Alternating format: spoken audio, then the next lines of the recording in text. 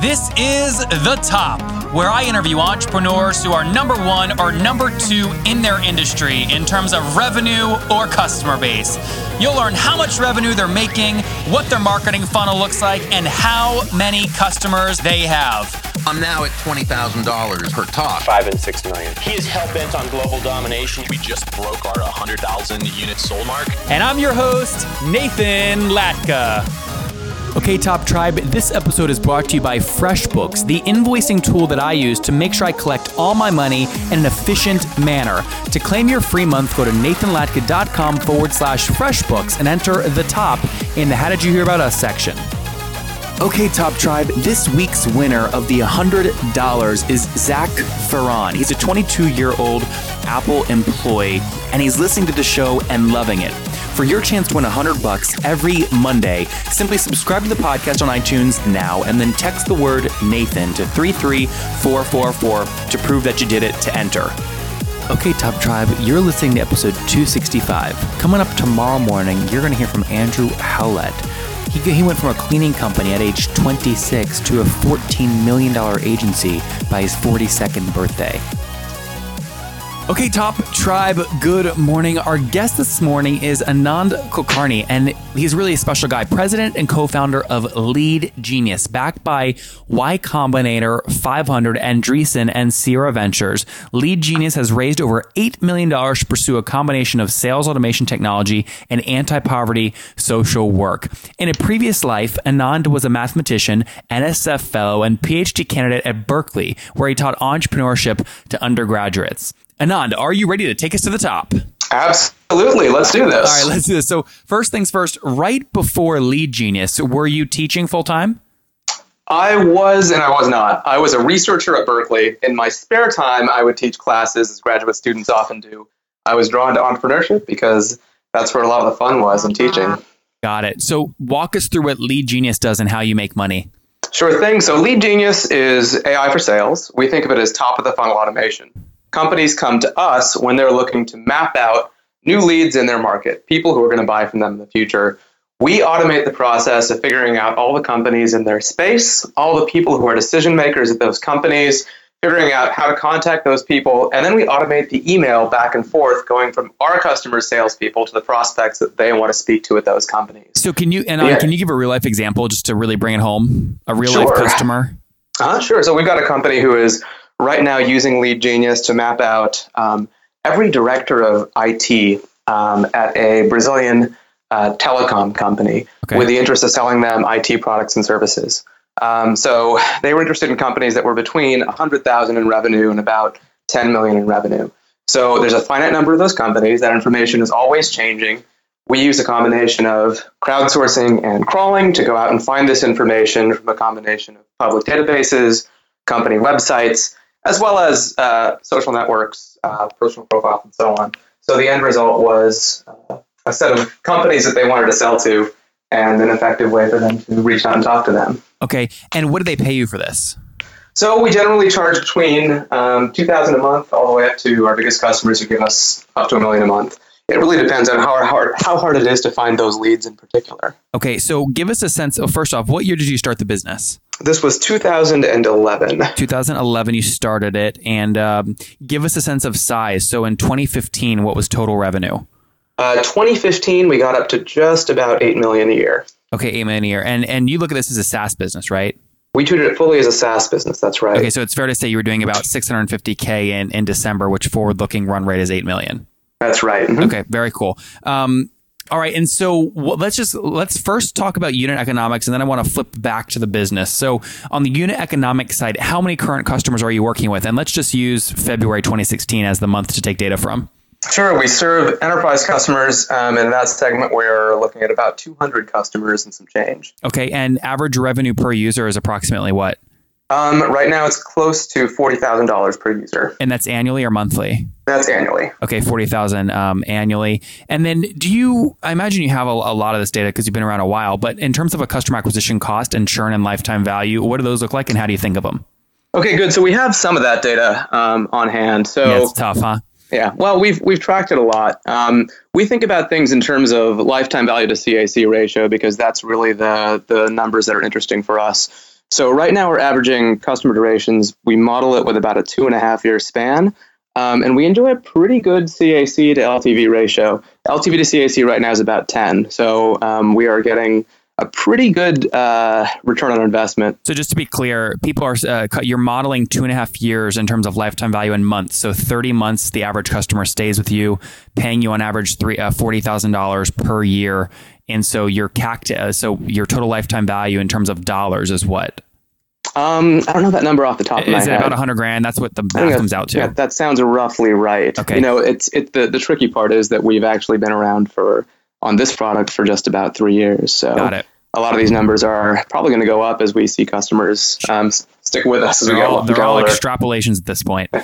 Yep. So when you say your CAC to LTV ratio, again, lifetime value is approximately 100 grand. You're saying you're getting 10 to 1, which means you're spending about 10 grand to acquire a new customer. Is that accurate? I think it's probably a little more than that. If you bundle in full sales and marketing costs, fully loaded, I'd say it's closer to 15. Okay. And what percentage of your revenue is professional services versus pure SaaS?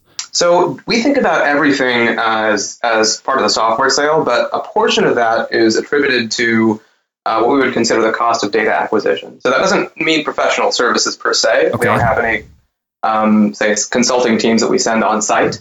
What we do have are a crowd of folks who help us get certain kinds of data that might be tricky to get using automated methods. So good examples might be, the last time somebody changed jobs, which is data that you might find on the internet, but wouldn't really be able to crawl. Or, for example, information about the number of sales positions that are open at a company, which is a predictor of how often companies will buy sales products. That's information that for our customers, there aren't really a lot of solutions out there that'll provide, but which make a big difference in their purchasing strategies. That makes a lot of sense. Real quick, flipping back to Anand to unit economics, you said you projected about a 30-year lifetime value in terms of months. Is that fair to say then you're looking at about a 3% monthly churn? That's about a 30-month, not 30-year. Sorry, 30-month. That's what I meant. Brain fart. But yeah, that's correct. That's roughly right on the gross level. On a net level, we're posting negative churn every month. Great. And just for the sake of folks listening, because I think obviously the holy grail in SaaS is net negative churn. Can you explain what net negative churn means in terms of Lead Genius specifically? Sure. So for us, that means that we are growing the accounts that we have in our customer base by an amount so that our total MRR each month, our growth in existing accounts offsets any loss that we have through churn. Yep. Awesome. Congratulations, by the way. That's not easy. It certainly wasn't. It took us a while to get here, but we're certainly in a good place because of it. Typically there's just a genius, business that have net negative churn. They really perfected selling the fries with the hamburger, and the fry sales are what are replacing any lost customers that month. What is the equivalent to the fries in your business? Yeah, that's a good question. And we actually don't quite think about it that way in all cases. We think about the fact that somebody who's buying a hamburger here probably wants a second hamburger and a third hamburger because they like the meal so much. So we end up selling at the top of the funnel, meaning we're selling growth services to our customers. When they buy our products and they succeed, they want to double that up, triple that up, because they're hiring more salespeople as a result of. So it's not marginal growth. It's not like 0.5% or like a fry relative to a burger. It's literally they're doubling or tripling the initial purchase. That's right. Now we actually do think about adding a fry model at some point in the future. We're about to release a new email product to go along with our lead generation and lead enrichment services. And that'll be a true fry co-sale, right? Somebody who's buying leads from us will also buy an email automation system, and then we could look at adding in other parts of that stack as well. Yep, that's really smart. And real quick, I want to make sure I got these numbers right. The total MRR in February was what? Let's see, we were probably close to about 700 and change. Yep, that's but I want to double check that number first. Sure. Yep. While you're doing that too, just confirming location, you guys are based in San Francisco? We're actually based just across the bay in Berkeley, California. A little better economics there, huh? Slightly better. We have a pretty big office as a result. Couldn't afford it in San Francisco. How many team members? We got 50 folks locally, just shy of 50, plus a crowd of about 500 people around the world who are helping us with data acquisition. Got it. And that's kind of what you talked about in terms of the upfront cost in getting some of the data. That's right. I mean, we have crawlers and technology that grab data once we know where to get it, but setting up those initial relationships with data sources requires some human effort. Got it. And let's go real quick into capital raised. The last round was for how much, and what have you raised total? So we've raised total about $8 million. The last round was $6 million from, of course, all of our existing investors plus Sierra Ventures who led the round. Got it. And, here's a question I always have. Was Sierra and what round was that? Series C? That was our Series A. Series A. Okay, great. Believe it or not. Did Sierra get in on the seed round, or were they new in the A? They were new in the A. So Sierra doesn't do a lot of seed investing to begin with, but our seed round was, we were part of Y Combinator and 500 startups. So we were able to raise without going to a lot of conventional institutional VCs. It's only when we needed to get a larger scale partner that we started talking to Sierra. So what month did you raise that $6 million? I want to say this was about 20 months back. It was August of 2014. So if I was a betting man, I'd say you're looking at raising somewhere around 10 million on a pretty healthy, maybe 90 million pre-money somewhere in the near future.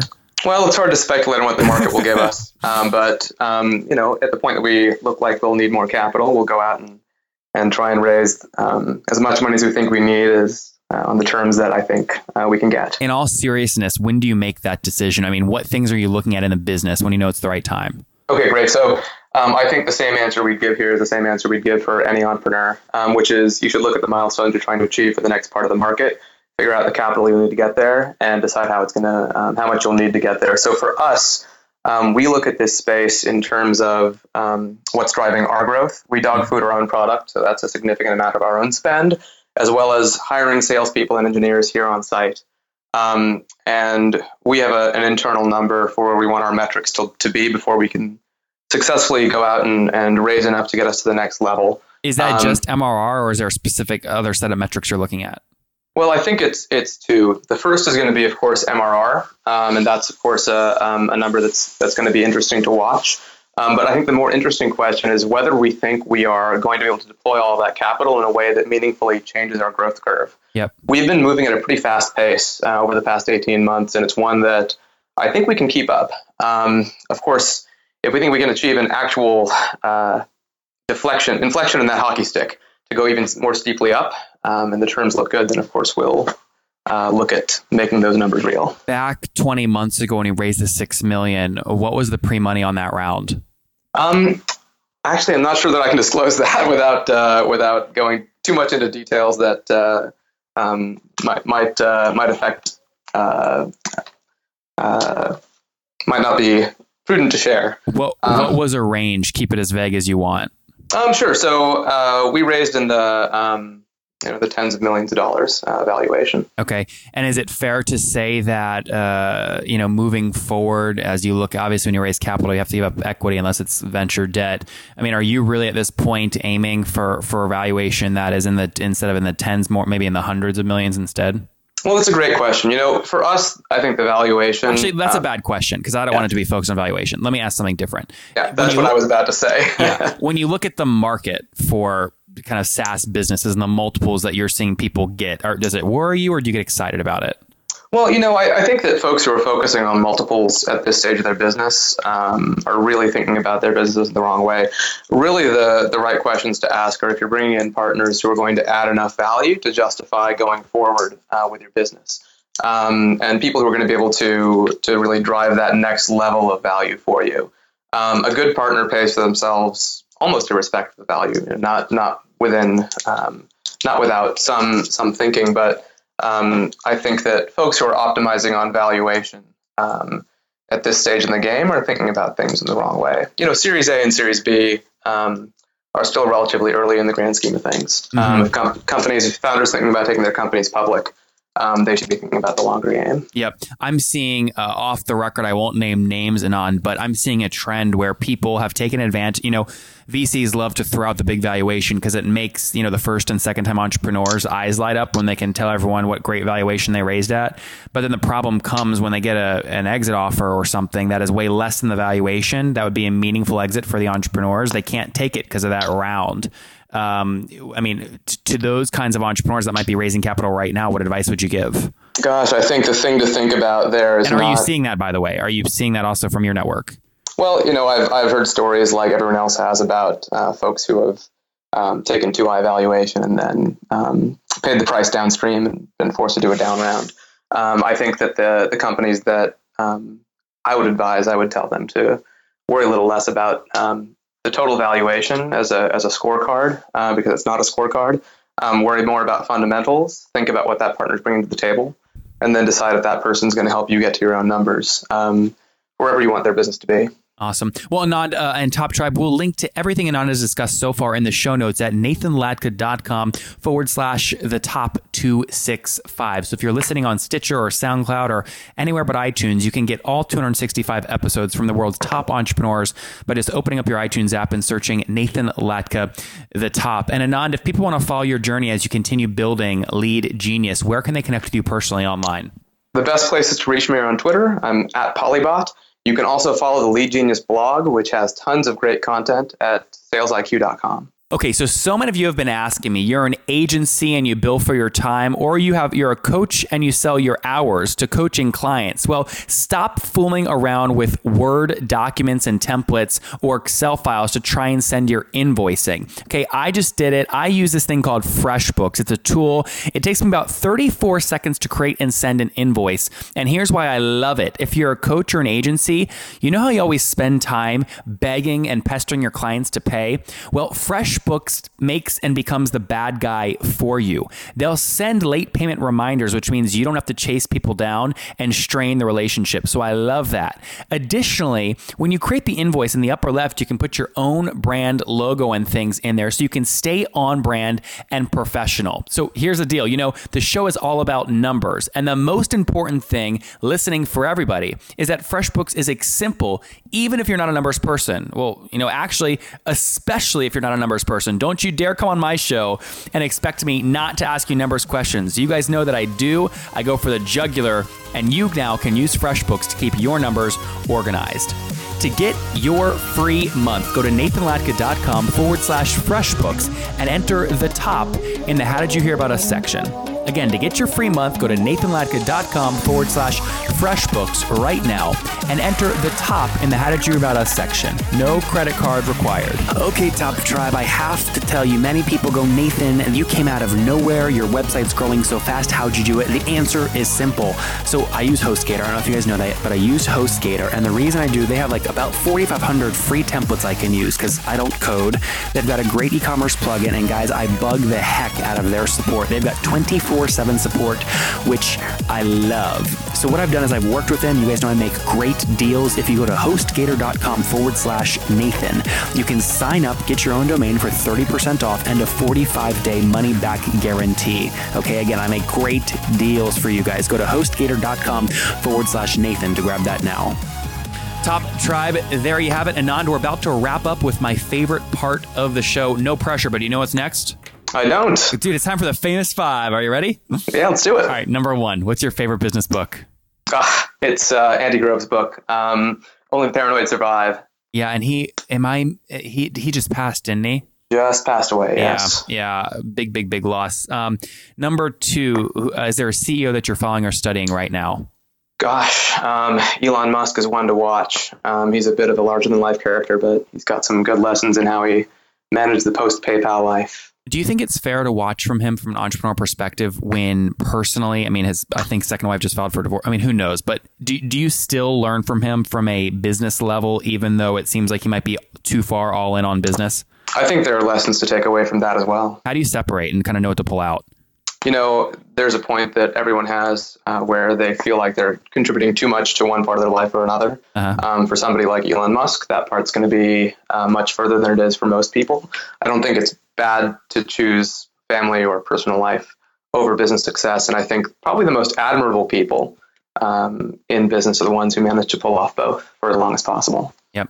Okay. Number three, is there a favorite online tool you have, Anand, like maybe FreshBooks? Gosh, not counting Lead Genius. Yeah, but can't have Lead Genius. You know, by far the number one productivity app I use, like most people, probably Gmail itself. Yeah. You can be extraordinarily efficient, and as an entrepreneur, and as a founder, being quick and effective using keyboard shortcuts and blasting through a lot of communication is one of the best ways to manage a large organization. Yep. Okay. Next question, Anand. Give me real quick your situation. Are you married, single? Do you have kids?